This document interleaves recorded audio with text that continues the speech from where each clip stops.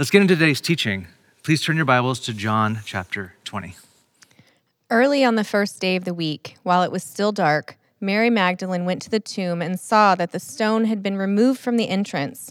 So she came running to Simon Peter and the other disciple, the one Jesus loved, and said, "They've taken the Lord out of the tomb, and we don't know where they've put him." So Peter and the other disciple started for the tomb.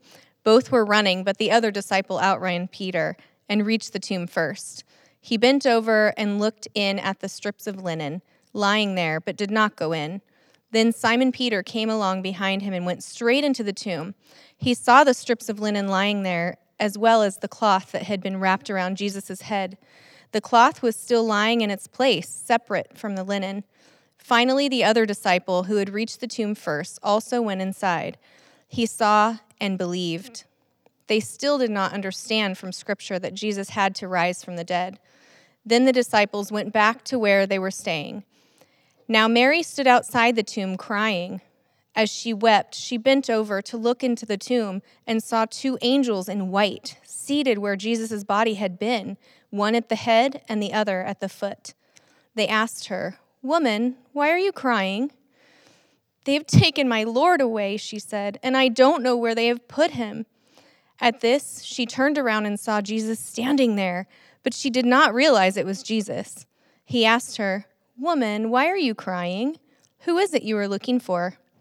Thinking he was the gardener, she said, "Sir, if you have carried him away, tell me where you have put him, and I will get him." Jesus said to her, "Mary." She turned toward him and cried out in Aramaic, "Rabboni," which means teacher. Jesus said, "Do not hold on to me, for I have not yet ascended to the Father. Go instead to my brothers and tell them, I am ascending to my Father and your Father, to my God and your God." Mary Magdalene went to the disciples with the news, "I have seen the Lord." And she told them that he had said she told him all the things he had said to her. On the evening of the first day of the week, when the disciples were together, with the doors locked for the fear of Jewish leaders, Jesus came and stood among them and said, "Peace be with you." After he said this, he showed them his hands and side. The disciples were overjoyed when they saw the Lord. Now Thomas, one of the 12, was not with the disciples when Jesus came. So the other disciples told him, "We have seen the Lord." But he said to them, "Unless I see the nail marks in his hands and put my finger where the nails were and put my hand into his side, I will not believe." A week later, his disciples were in the house again, and Thomas was with them. Though the doors were locked, Jesus came and stood among them and said, "Peace be with you." Then he said to Thomas, "Put your finger here. See my hands. Reach out your hand and put it into my side. Stop doubting and believe." The word of the Lord. Let's pray.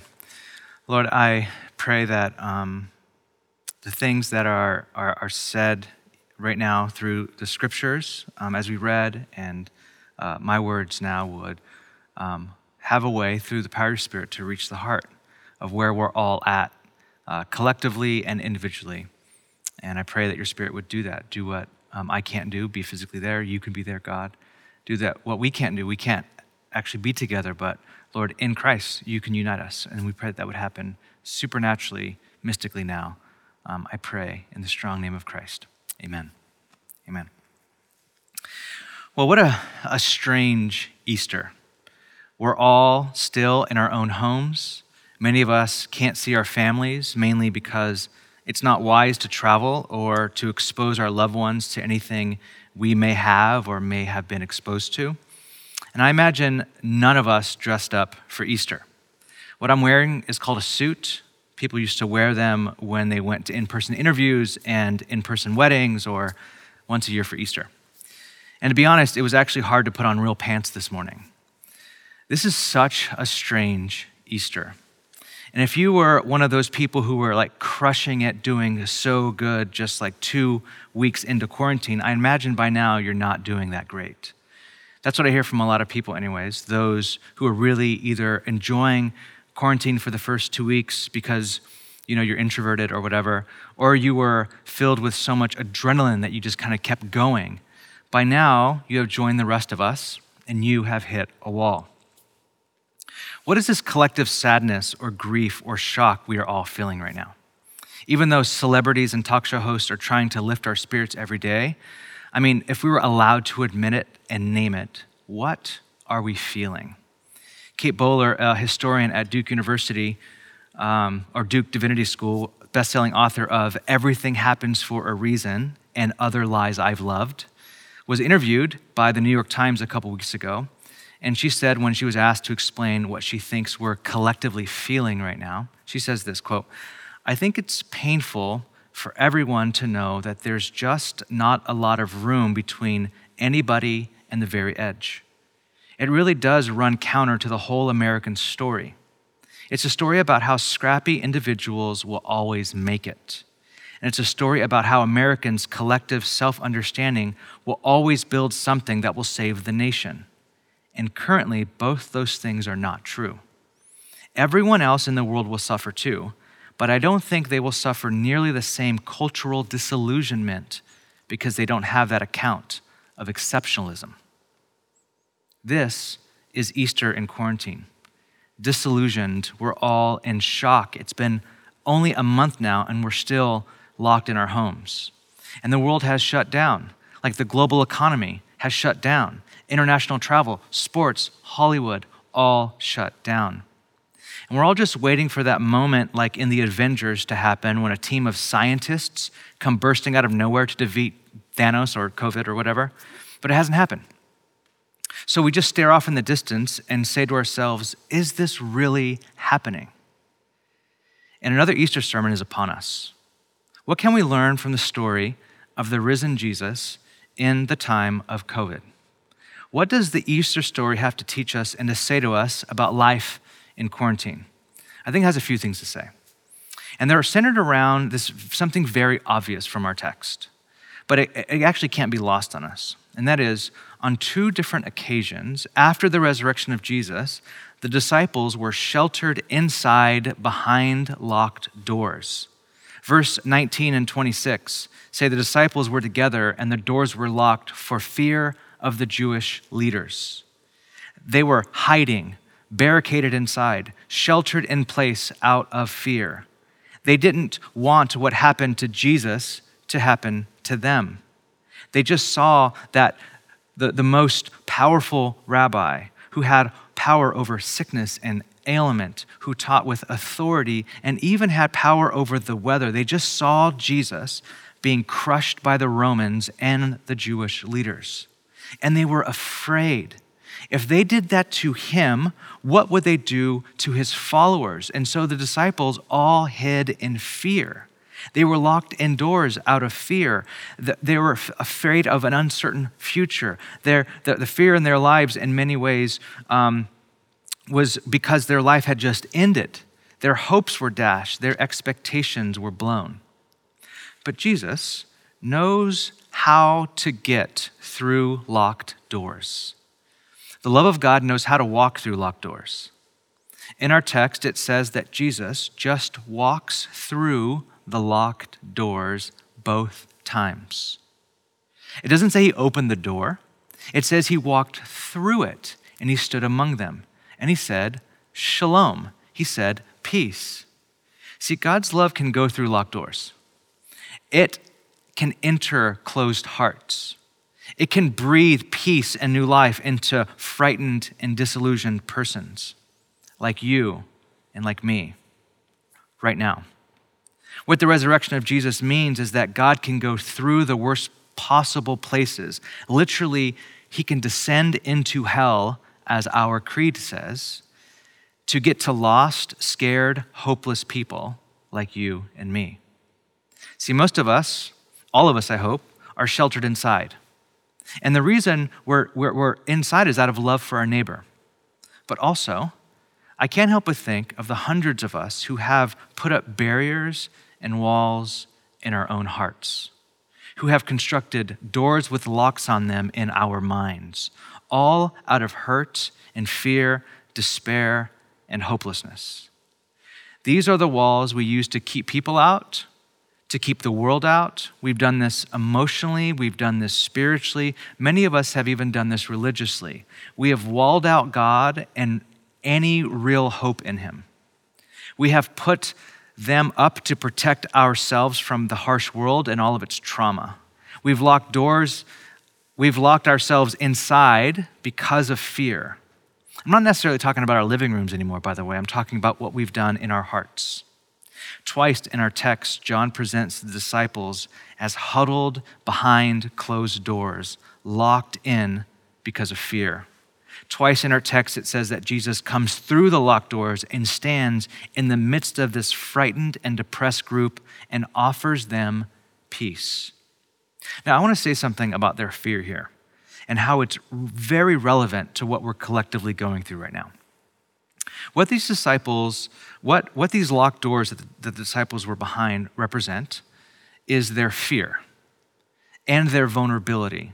It actually represents, these locked doors represent their exposure and their weakness. See, just weeks before this, the disciples felt on top of the world. They felt like their life was impenetrable, untouchable.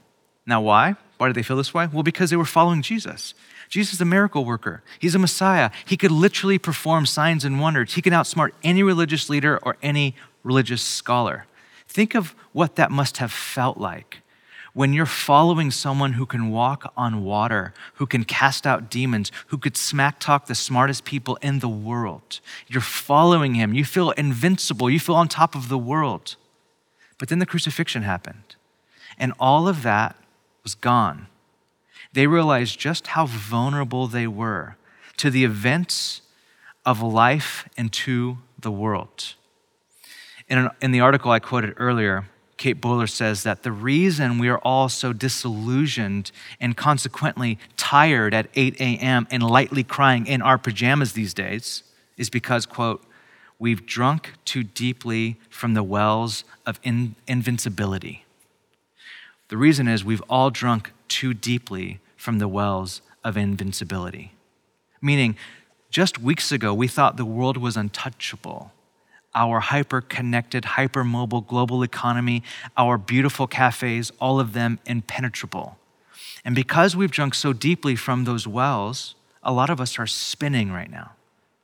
Philosopher Charles Taylor wrote a book called A Secular Age, called by critics to be one of the most important books to be written in our lifetime.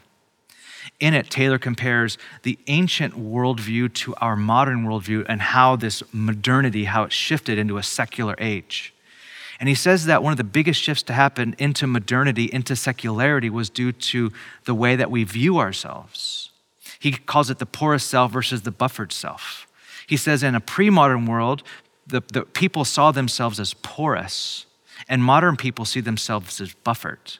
He says that there was a time in history, in human history, when it was almost impossible not to believe in God or in the spiritual world beyond ourselves. And that was because humans saw themselves as porous, meaning pre-modern humans used to see themselves open to blessing or cursing that happened beyond themselves. They were exposed to nature, blight, plague, storm, etc., and they had no control of those forces, and thus they had no control of their future, and thus they had no control of their present.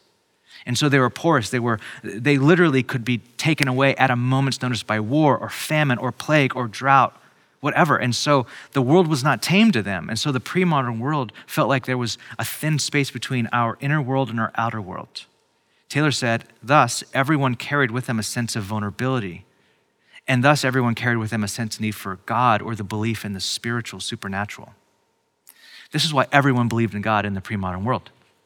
However, the modern human sees themselves as a buffered self, a self that is bounded and self-contained. Meaning, in life, I create meaning. Meaning is not found outside of me. Meaning is found inside of me. Modern people create their own meaning. We determine our own meaning. I determine who I want to be, and the world is mine to tame, mainly because through the sciences, we have tamed the world. To put it plainly, the modern buffered self has drunk deeply from the wells of invincibility. We think we're invincible. But what our current global crisis has shown us, and by the way, It's not just a medical crisis we're under. We're under a financial crisis, a job crisis, a global political crisis, etc., all in a matter of a month. And what this crisis has shown us, what we are feeling right now under the surface of Netflix, binging, and the belief, like our collective belief in the human spirit, what's underneath all those feelings though, really, that we can't really put our finger on, is that we're more porous than we thought, meaning we're more vulnerable than we thought. Not just individually. I think we learn our own individual helplessness through things like cancer and car wrecks. What we're feeling collectively as humanity right now is that we're more vulnerable as humanity than we thought. Globalism is more vulnerable than we thought. And in many ways, like the disciples, we too are locked inside out of fear. I know it's out of love, but it's also out of fear. Fear that we won't flatten the curve, fear that we could kill someone without even knowing it. The world is more vulnerable than we thought.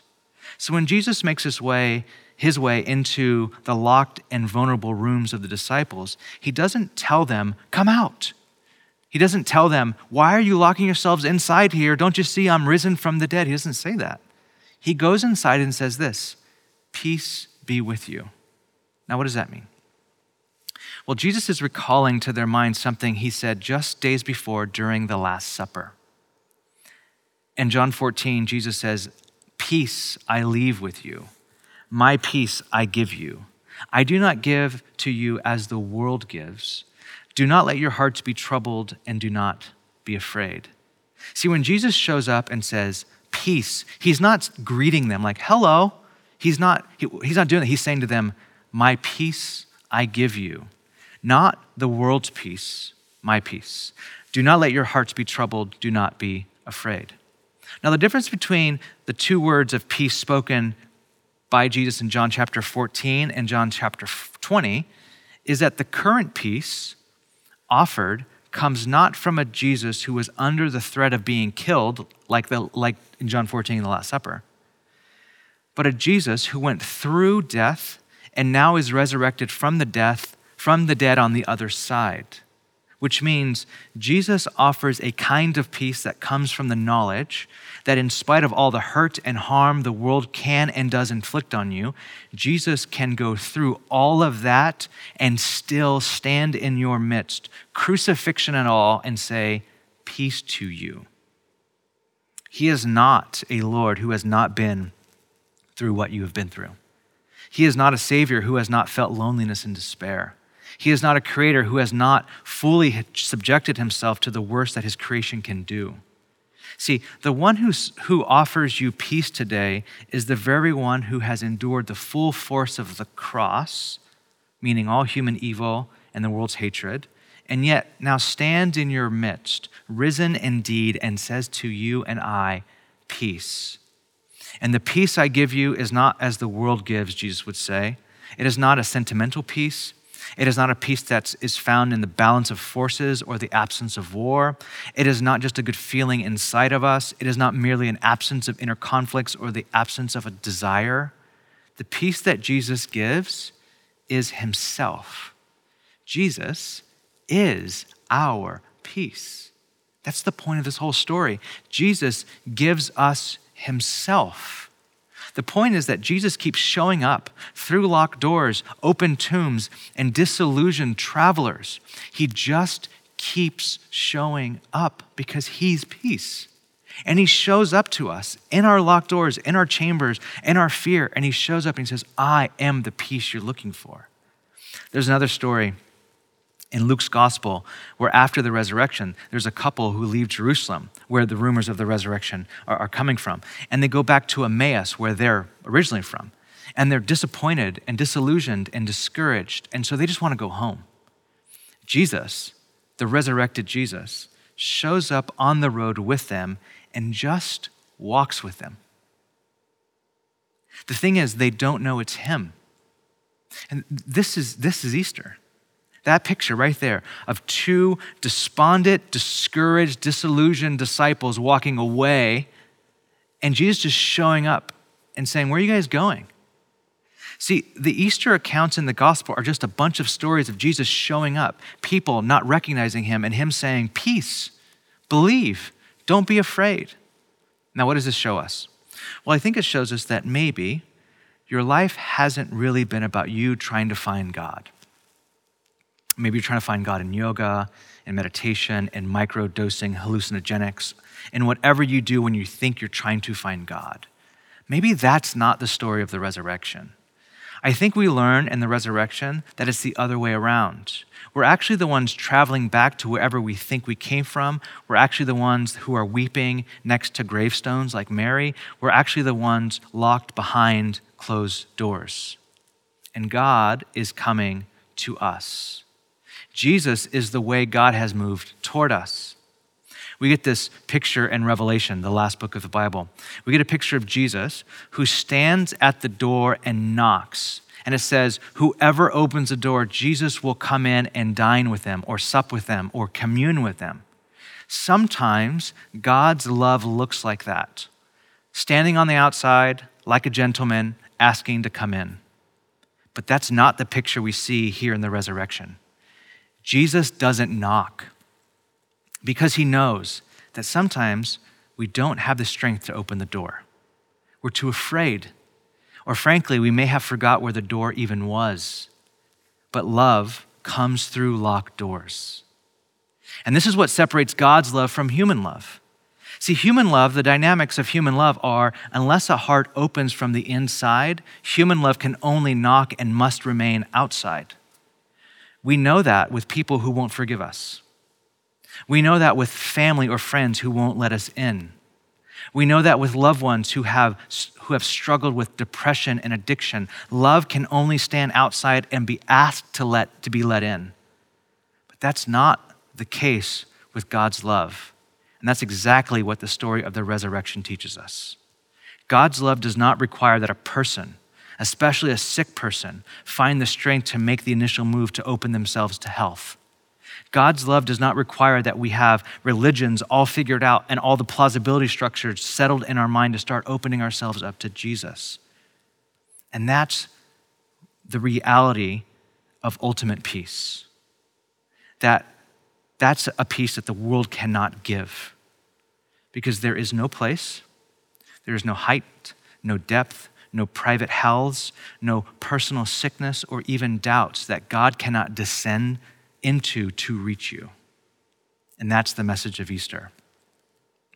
As we are all behind locked doors now, that the risen Christ knows how to get us. And because of that, though we are not physically together, this same Christ can unite us and make us one. Let's pray. Lord, I pray right now as we are all now locked behind doors where we would typically be with family and friends or with a bunch of people in a room singing, all hearing each other's voices. I pray, even as we feel lonely right now, that you would go through the physical doors of our homes and meet us where we're at right now, on beds, on couches, on floors, wherever we're at, kitchen tables, wherever we're standing, wherever we're sitting right now. I pray even the locked doors of our own hearts that we've locked you out of, maybe at years or months, and we have not the strength to open the door. We wish we were that noble. We can open up and like, come on in, Jesus, but we just don't have that strength. I pray that you would show up and say, peace to you right now, and that your peace would abide on homes and hearts all over the place today. That the story of the risen Christ would ring true, that you've done it all. You've done it all. All victory, all glory belong to you and you alone. In Jesus' name, amen.